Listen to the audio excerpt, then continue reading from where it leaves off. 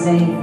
Healing for skeletal system in Jesus' name. God right now is touching. Okay, hear this. You gotta tell them. I can never get off the floor. It's usually a 911 call. And I can get off the floor.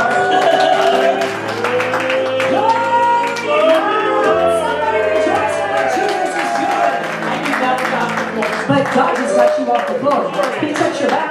If I lay down on the floor, I'm stuck. I stay there all night and I call 911. What did God just heal you of then? What's the pain that just left? Back pain? What My happened? entire spine.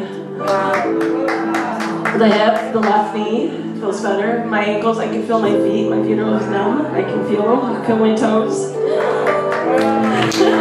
And look at the Lord just touched you and healed your whole body.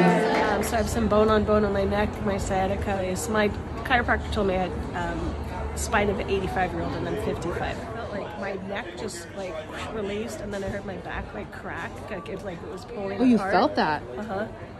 Sometimes I can't turn my neck. I wake up in the morning, sometimes I have to pick it up off the pillow. Wow. And how are you feeling now? Really good. I can smile instead of crying in pain. Oh, praise God. Yeah, praise Jesus.